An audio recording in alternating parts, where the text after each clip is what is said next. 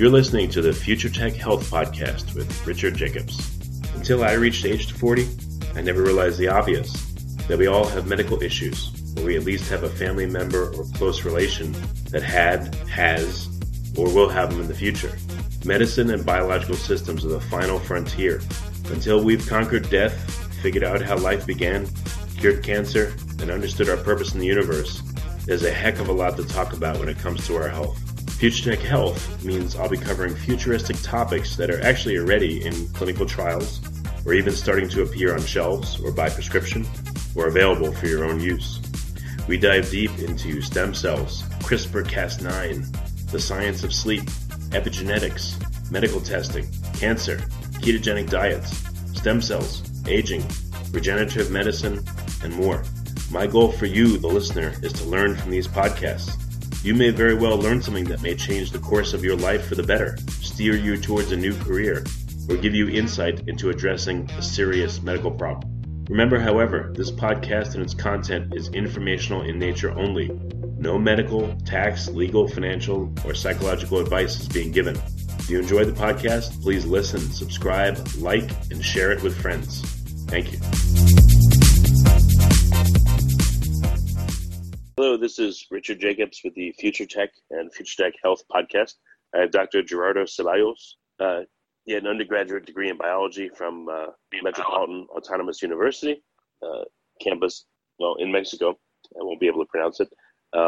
He's worked in collaboration with Professor Paul Ehrlich, an outstanding ecologist. So I wanted to talk to Dr. Ceballos about his current work and perhaps his work with Paul Ehrlich. So Dr. Ceballos, thanks for coming. How are you doing? Oh, well, thank you very much.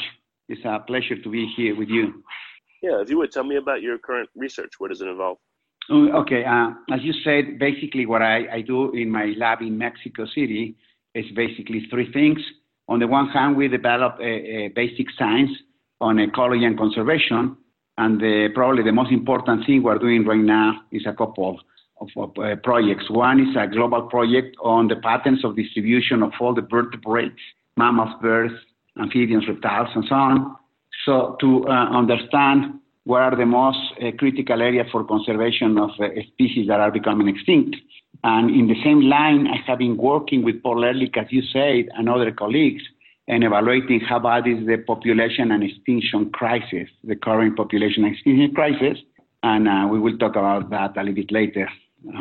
Then I'm working also in ecology of endangered species like the jaguar in the country to understand what are the habitat requirements, what are the population sizes, and based on that, we do the second thing in my lab, that is a conservation in situ.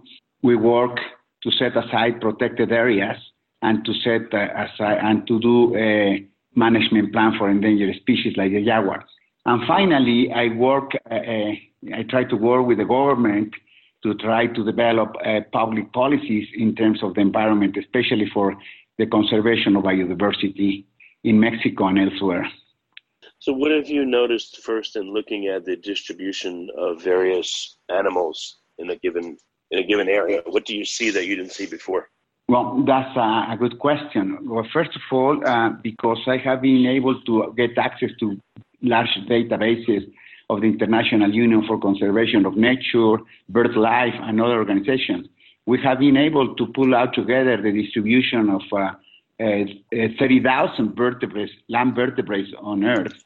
And this is the first time that you can visualize in just one map the distribution of a massive amount of species.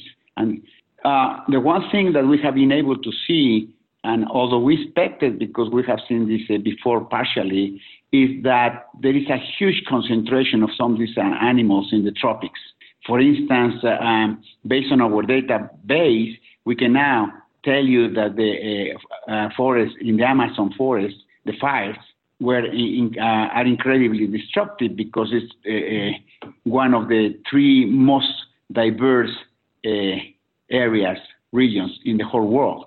So just to give you an idea, in a 100 by 100 square mile grid, you may be having probably 4,000 species of vertebrates, many of them endangered with extinction. So when you have a fire like the ones that we have been seeing in the last months, you are eradicating whole populations of species, many of them already in danger of extinction.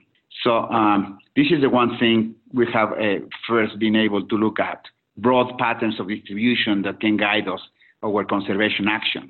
The other interesting thing in this, with these maps and with this analysis is that we are able to pull out all just the endangered species, for instance, and then to compare the distribution of endangered species with problems like how much agriculture or pasture or urbanization is in the globe.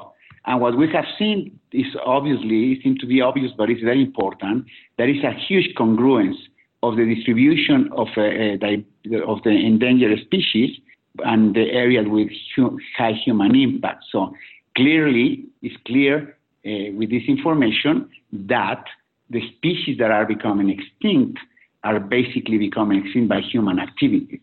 And that's very important because there is some group of people, most of them not scientists, who deny the magnitude of the problem or who say that it's like a normal part of the evolution process that we lose these species. So this is not the case. And one interesting thing, we're finishing right now a paper and where we just evaluate the most endangered species, a species the vertebrate who has less than 1,000 individuals left.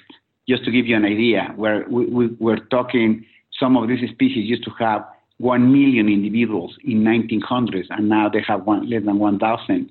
And what is very striking is that these species are concentrated in these areas of high concentration of endangered species, like Southeast Asia, the tropical areas of Africa, the tropical areas of the Americas.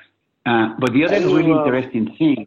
Oh, quick question. How do you know that there's 1,000 individuals of a given species in an area? Like, have you tagged them all, or how would you know that? Well, that's a good question. Well, we base this in a couple of things. In some of the species, we have our own data, but on the other, we are using the International Union for Conservation of Nature, that is this international body who gathers the information, has many scientists working with them, more than 2,000 scientists. And in some of the animals, they know, based on their own research or in research done by other individuals, that those species have 1,000 or less individuals. And when you go and look at their database, they tell you which ones are those species. Then we go out, corroborate that information, and that's what we know. In a particular case, for instance, in some of the studies that we do in Mexico, we count them, as you say, we put camera traps and we estimate the populations of the whole species. Okay, got it. Sorry to interrupt, but go ahead. What was some of the other No, that's fine. That's a good question.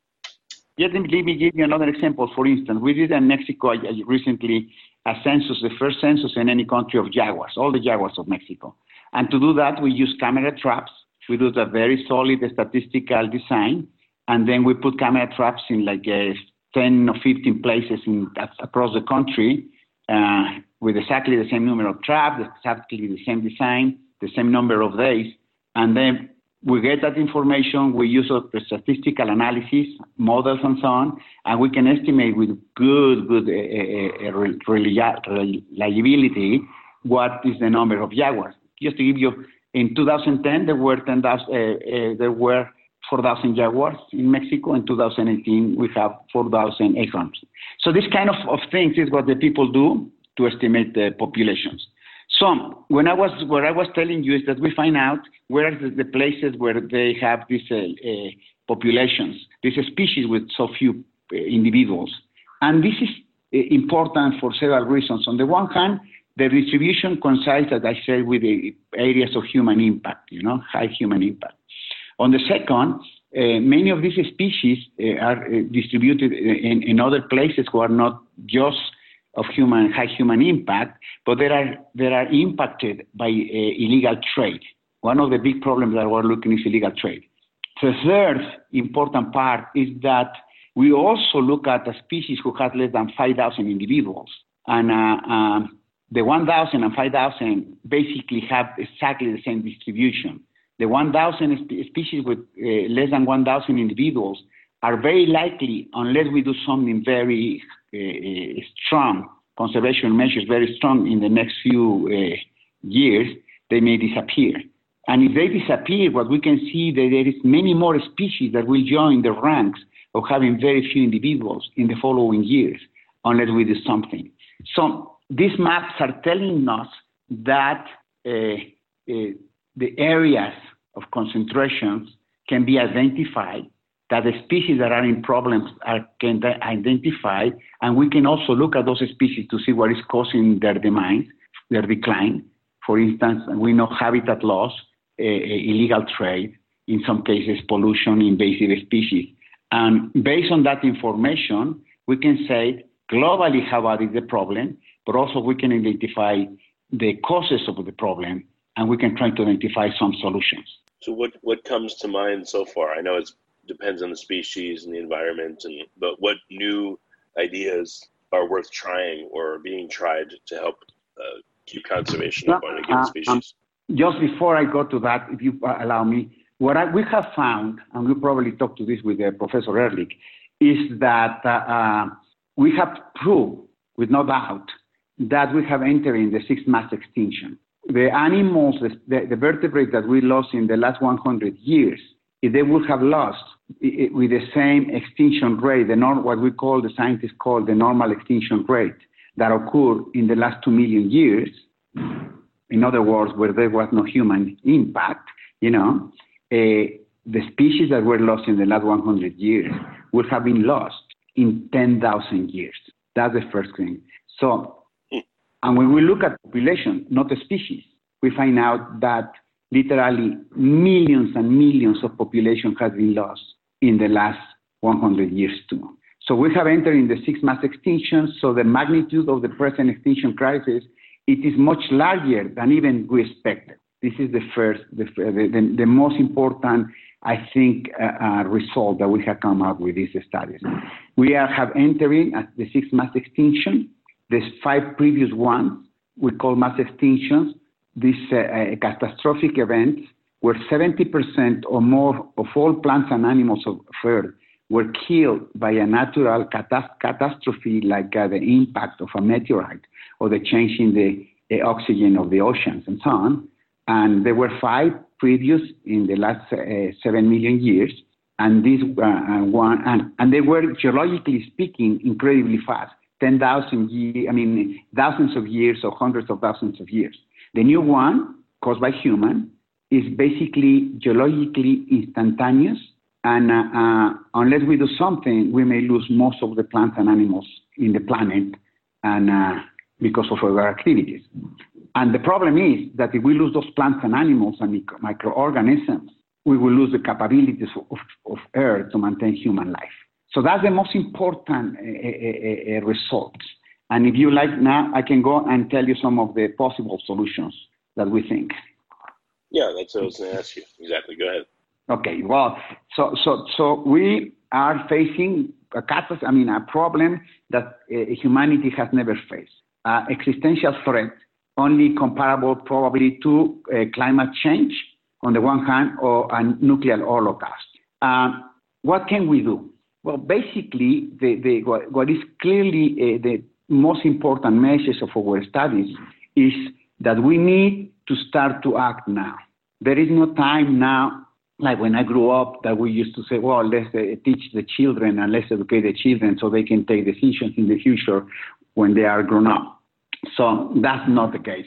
On the one hand, we'll be very responsible to give this burden to the children of the world, but on the other hand, there is no time. What we don't do in the next 10, 15, 20 years in terms of saving this diversity, it won't be done.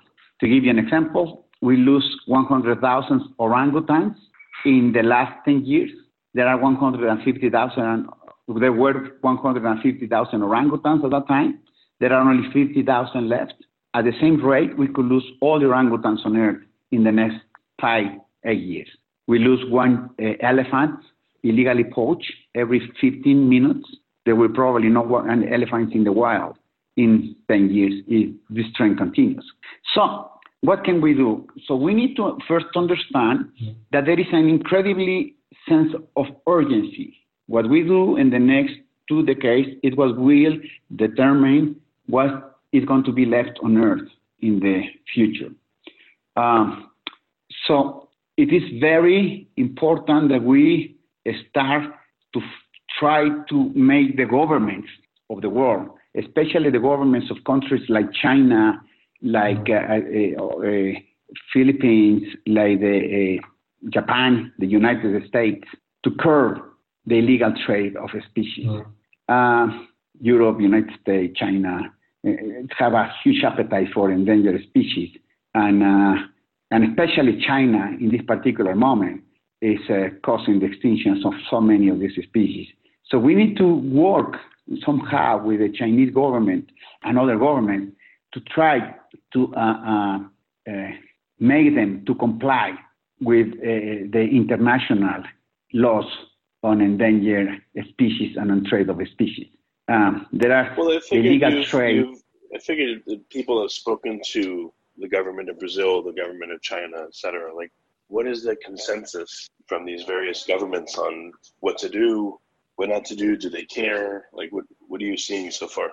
What I see so far, and the first action that we need to do, that I mentioned, is to work with these governments, is because they are not doing what they have to do. I mean, basically, there are very few governments. This is a part of history of humankind where we will really have to look at the planet, and think about global actions, international global actions, to curb the extinction crisis or the climate change. And unfortunately, what we have seen with governments from all over the country, China, Russia, Brazil, the United States, Mexico, all of them, most of them, are taking exactly the opposite the opposite actions. I mean, the governments are not understanding the severity of the problem, and they are not doing what they have to do.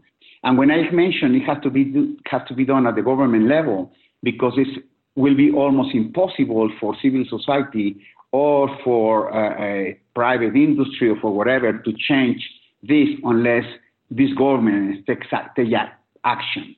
So we are designing a new strategy called Stop Extinction that will have three major components. And the first component is to try to get a new international agreement with the most powerful countries who can really change this trend, and try to work with them and different issues to try to see if they can take action.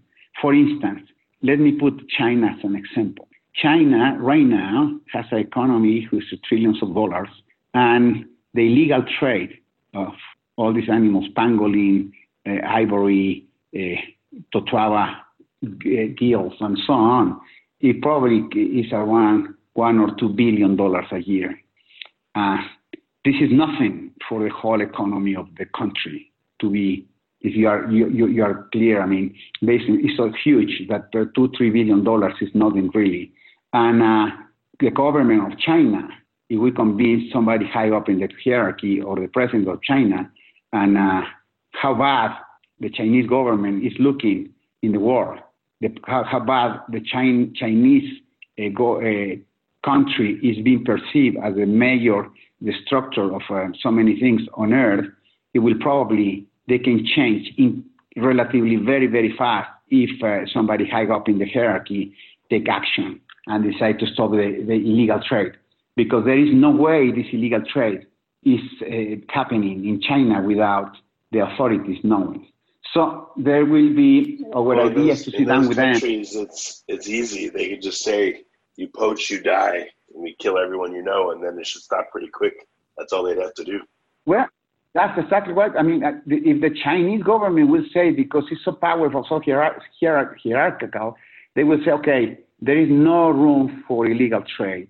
They can really stop it. And then if we can praise that at the global level, I think it can happen. We're betting that countries like that, like China, like for instance, in the European Union, even Japan, on the one hand, stop that, but on the other one, get a lot of publicity and a lot of better trade and other issues, better trade, so you don't have to destroy the plants and animals on Earth.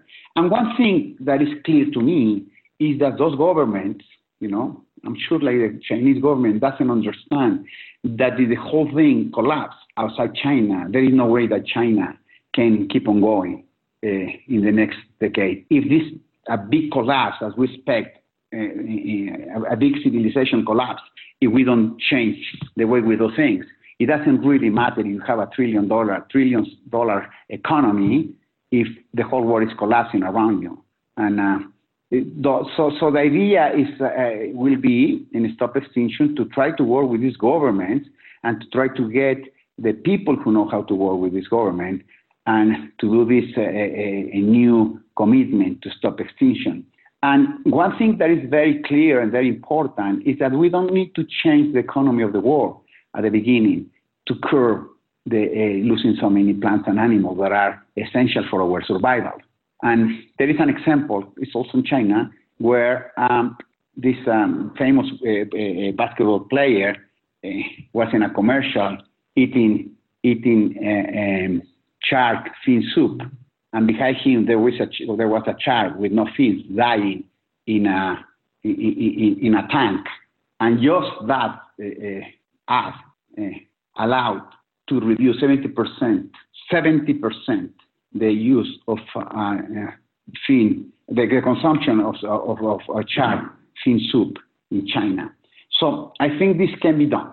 The second part of that is to get involved with a database. We're developing the database. So you will know in any place in the world, in any place in Uzbekistan, Russia, US, or wherever, if you want to take action, you can go look at the database. In just one single place, it will tell you if you are interested, let's say, to save orangutans, you will be able to see there what are the groups working on orangutans, and you can donate or you can join and do whatever work you can do with them. And you can see what are the areas that nobody is right now protecting and need to be protected. And you will also see other actions that you can take as individuals or as a corporation to contribute to the extinction, to reduce the extinction problem. We call this the Stop Extinction Pledge. You can take the Stop Extinction Pledge, and at that time you can do many actions from local to regional to national and then globally, and you can have an impact, a strong impact. And I give you an example.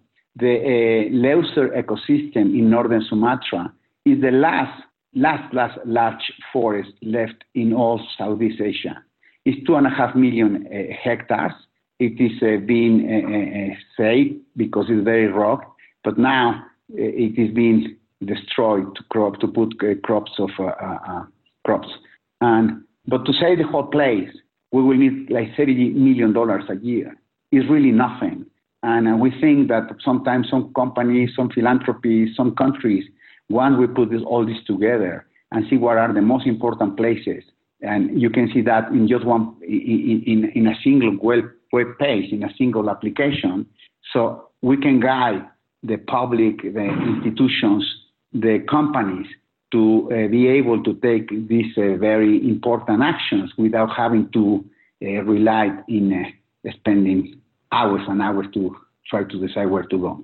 And so this is some things we're doing. We're pushing very hard, for instance, protecting parks in Mexico and other places. Global Conservation, that is a small NGO that I am a part of the scientific advisory board, is working in right now more than 12 very important protected areas across the world. And what they are doing here, they are providing training for guards, and they are putting very sophisticated surveillance that will help methods that will help to identify poachers and illegal activities in the reserves. And to give you an idea of how fascinating this is you can see within 10, let's say these poachers goes into one protected area in Sabah that we are working in. There was nothing, nobody there. There were no guards, no nothing. So the poachers were like in heaven. until 2 years ago. Now, when they go into the reserve, within 20 minutes, the information is in the headquarters, and then most of the time, in 1 hour, 1.5 hours, the poachers are being caught and arrested. So these kind of things has to be done on the ground. If on the one hand we manage the governments to do what they have to do, on the other hand we manage to protect better the areas, the protected areas, will be great. And finally, all the regions that are not protected but are very important for biodiversity, we need to find out incentives for conservation. And here in Mexico, just to give you an idea, we run a small NGO called Friends of Calakmul. Calakmul is the largest and the largest tropical forest left in Mexico. And we are working with the owners of that, paying them environmental services or ecosystem services for conserving their forest. And they are very happy to do so. Once the local people receive some benefit for protecting the area. People receive a benefit for protecting the local area. But before we go into that, I wanted to ask you one quick question. If you were to rank the reasons for population decline, what are the biggest ones? Is it loss of habitat? Is it poaching? Like, how do you rank what are the causes and how do you rank them? Okay. Well, the most important causes right now for the decline of populations and species, wild population and species on Earth, are the habitat loss and fragmentation. The most important problems is the habitat loss and fragmentation, and the second is overexploitation and illegal trade. We're killing, for instance, we are depleting the fisheries throughout the world. We're just fishing too much. We're harvesting too much of many species of plants and animals, but also the illegal trade. The illegal trade has become, it's very important in the sense that produces lots of money for the bad guys on the one hand, but also most of the countries have very weak legal actions against the poachers, against the illegal exploitations of plants and animals. And the third problem is pollution. Pollution and toxification. On the one hand, we're putting too much plastic, for instance, in the oceans. We all know that. But on the other hand, we're putting literally hundreds. Every year they say that there's 100,000 new chemical products put into the environment. And there is a very, very recent report by I think it's the UN, they say that another major threat for humanity is toxification. We are really, really making very dangerous our water, our soil, our air is being polluted by really nasty compounds, chemical compounds, and that's a major threat for wildlife too. And finally, invasive species. I give you an example from the United States. The Burmese python was accidentally introduced in Florida. Now it is estimated that more than 1 million Burmese pythons are in the Everglades, and they have decimated the animals of the Everglades National Park. They have practically wiped out populations of birds, mammals, like raccoons, rabbits, otters. All of these are basically gone. And those animals are spreading north to Georgia, and eventually they will have the capability to be in many other places in the U.S. and then go down to Mexico. And once you have a species like that is an invasive species and is successful in colonizing an area, usually they become like pests because like this Burmese python don't have the diseases or the predators that have in their native habitat in Asia, so they can multiply really fast without having any species or diseases to control them. And once you have like 1 million pythons in an Everglades, it's impossible to eradicate them. Right. So, yeah, what are in light of what you know and what you see and the major factors, what's the best plan going forward? What have you taken it upon yourself to do?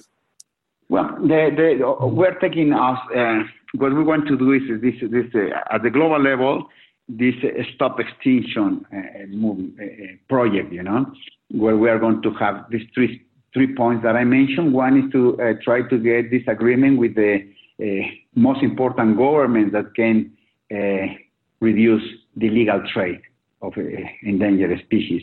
The second, at the same time, get the public or companies, corporations involved in extinction place, where they can do many actions to try to reduce this threat. And finally, to do a massive campaign of publicity and to make the general public globally to understand that the extinction crisis is as bad as global warming, but most urgent because it's happening now really fast. And it's also the only environmental problem that is really irreversible. Once you lose a species, there is no way you can get it back. So that's what I'm doing. And more locally in Mexico, what we are doing is pushing as hard as we can to try to get all the natural habitat, protected or not, in the country. We're trying to do an effort to keep them as a natural habitat, because that's the only way to safeguard the well-being of the Mexican people. So, in other words, you see the big fires in California and Baja California in Mexico and so on, and those are caused by, among other things, changes in climate. But when you lose the forest, you don't have the water, you don't have the wildlife, you don't have the protection of the trees against erosion or big mud, or landslide, and so on.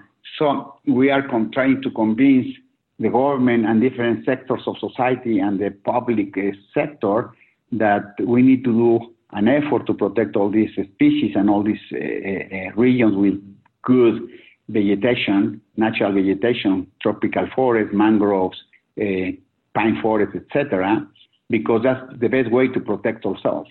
And one thing that we all should be thinking about now is not to try to stop the fires, because it will be impossible to stop them. It's how we adapt them, what we have to do to prevent them, not in the way we used to do to prevent them until now. This is a new dynamic. This is a new normal. So we need to think and we need to develop strategies to adapt to these changing times. And for doing that, it's very important that the public, the government, understand that keeping as much as possible the natural habitat and species is one of the most critical ways to go, and we have enormous benefits for humans. And having said so, the other part that we need to really think about it is that it has to be, we need to stop the human population growth. We need to change our consumption patterns. We are really using too much, and we need to really push forward. We need to push forward strongly use of cleaner technologies like solar or solar energy. Give you an example also from Mexico. Mexico right now has probably the cheapest wind and solar energy on the world, because the government has invested a lot on that. But the new government, who has been in power for the last 10 months, just has stopped incentivizing the production of this green energy, and is trying to develop, for instance, of carboelectric plants. That is many steps backwards in the policy. So we're trying to work with them to make them understand that it's not the way to go. It doesn't make sense economically, it doesn't make sense socially, it doesn't make sense environmentally, and it doesn't make sense politically. So this is the kind of thing that we... A quick question. When you look at habitat loss, what is the shape of the habitat that's left? Is it like a lot of little pieces, or is it one area that's, let's say circular and keeps shrinking? Like, what does it look like, and how does that affect the creatures in it? Well, Yes. Once you have a big area, let's say you have a big area like in the Amazon. In the Amazon, there are still some very, very large chunks of forest.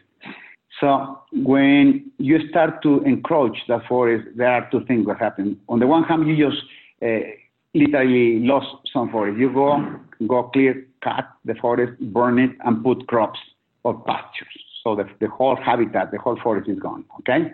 Or the fires in California, the big fires come and destroy everything, so the habitat is completely gone. But then there is also, as you correctly mentioned, places where you don't lose the whole habitat, you lose pieces of the habitat of the region, and what you are left with is with smaller places, smaller habitats. And by definition, the smaller habitats will be able to maintain a lower number of individuals, lower number of species. And if you have less individuals of a species that are more vulnerable to extinction for both natural reasons like a disease, for instance, or human-caused reasons like hunting. So if you have a large population, it is more less prone to extinction than smaller populations. And in that particular case, it is very important to maintain large habitats, habitats as large as possible right now. This is critical. The larger they are, the better they will be to face climate disruption and human activity. So in many cases, and this is what we have been done in many, in your country and in Mexico and other places, is habitat that have been, pieces of habitat that have been isolated, we're now trying to connect them by bands of reconstructed or restored habitat. So a smaller habitat become a larger functional unit. But the most important thing to understand, both in land and in the ocean, is that nature is so complex that the best way to really preserve nature and preserve plants and animals is to have functional ecosystems as they have existed for millions of years, instead of trying to recreate them. So it is important, very important, to maintain as much habitat as possible. There is an initiative by some people in the United States and Europe that they are calling for maintaining 50% of all, the 50% of all Earth that still has more or less habitat in certain degrees of good conservation to keep it for wildlife and plants. And I think that's a sensible thing to do because the more we maintain in natural conditions, the better we are humans to be able to cope with to try to cope with climate change and all other environmental problems that we are facing. Well, very good. Well, Dr. Ceballos, what are some resources for people so they can learn about the scale of the problem and the specifics of it, and then figure out how they can somehow contribute and help? Well, on the one hand, for instance, people like you and your podcast, it's very important that you devote this time to publicize the problem. I mean, right now, as I said, there are the urgency of the problem is being starting to be distributed in the social networks. The UN recently published a report last month that indicates that up to 1 million species may become extinct in the next decades unless we do something. And that was very important. It was everywhere in the newspapers and the social media and so on. So we need to keep on working on that. The BBC and David Attenborough has an amazing series called One Planet that really shows the beauty of this place and the problems that we're facing. And in our particular case, we are developing full force now our project Stop Extinction, and you can look at it www.stopextinctions.org. And in that, we will basically have many things that you can do. But for just for anybody who's interested in the project, in extinction on the environment, if you go in the internet and you put something like 50 ways to help endangered species or 50 ways to help the environment, you will find literally hundreds of web pages that give you good examples, good ideas. What we can say here to most of your audience is on the one hand, the less children you have, the better. On the second hand, is if you consume less few things and you consume more, your consumption is more conscious, more based on reason, you will be doing a big, you can have a big impact to say, nature. For instance, I would suggest nobody should buy any wild animal as pet. No iguanas, no geckos, no snakes, because this is causing massive loss of species. So you shouldn't have as pets endangered species. You shouldn't buy any product that involves endangered species. If you are a little more savvy and you have more time to look, for instance, you can go in the internet and do some research also and find out, for instance, you shouldn't buy products that have palm oil that is not coming from certified crops, because palm oil is one, right now, probably the major culprit of destroying the last forest in Asia and in Africa. So that's very important. So you can, the general public can go in the internet and can find guidance on how to do. The other important thing in Mexico, in the US, everywhere, is to, when you vote, thinking that you should vote for the people who has a better understanding on how bad is the problem and who is willing to act. As I say, there is a backlash now, government, Mexico, US, Brazil, Russia, China, etc., who don't care about the environment the way they should do. But it's us, the people who's facing already these tremendous problems and who's facing the possibility that within our lifetime, the whole civilization will collapse, that will change the course by our vote. We should also get involved locally and regionally, with the government and with the groups who work for the environment, and do whatever we can do to help them and contribute to save the condition. And my final, I would say something that may sound a little bit tough, but I have a final advice in this particular case. One thing, we should stop to become spectators of the problem. We need to become actors. And unfortunately, in terms of the environment, we are really far behind from actors in other areas, And so we have to become actors. And the second thing I like to say, things are going to become incredibly difficult for all of us in terms of the environment. Very, very difficult. What we see in the fires in the Amazon, Indonesia, California, Mexico, is just something that is going to be probably even much worse in the future. So we have to understand that. So we have to become and change our attitudes to become more into the adaptive mode. We need to understand that we need to have adaptation, both at the individual and the society and the government level. So we have to predict that this is going to happen. So we need to be not to stop it when it's happening, but to prevent it. And finally, every day that is still like normal in our community, we should enjoy it, because things are going to change really, really, really fast, and it will be harder for all of us. Mm. Well, I appreciate you coming. The best way for people to find out you gave, and then if you wish anyone to get in touch with you, is there a website or anything that they can go to? Yeah. It should be the website, the Stop Extinction website. It's www.stopextinctions.org. Okay, and also they can see my lab and if you go into the internet, you can find out there what is my email. Anybody can get in contact through email with me, and I will be very happy to reply. Okay. I don't say it here because it's difficult to spell it in English, but it's okay. I can send it to you. Well, Dr. Ceballos, thank you so much for coming. Well, thank you very much for you, and thank you for taking interest in these issues. Just to end up, I think there is still time to act, and we should act now. Excellent.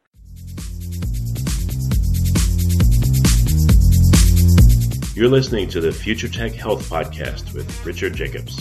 Until I reached age 40, I never realized the obvious, that we all have medical issues, or we at least have a family member or close relation that has, or will have them in the future. Medicine and biological systems are the final frontier. Until we've conquered death, figured out how life began, cured cancer, and understood our purpose in the universe, there's a heck of a lot to talk about when it comes to our health.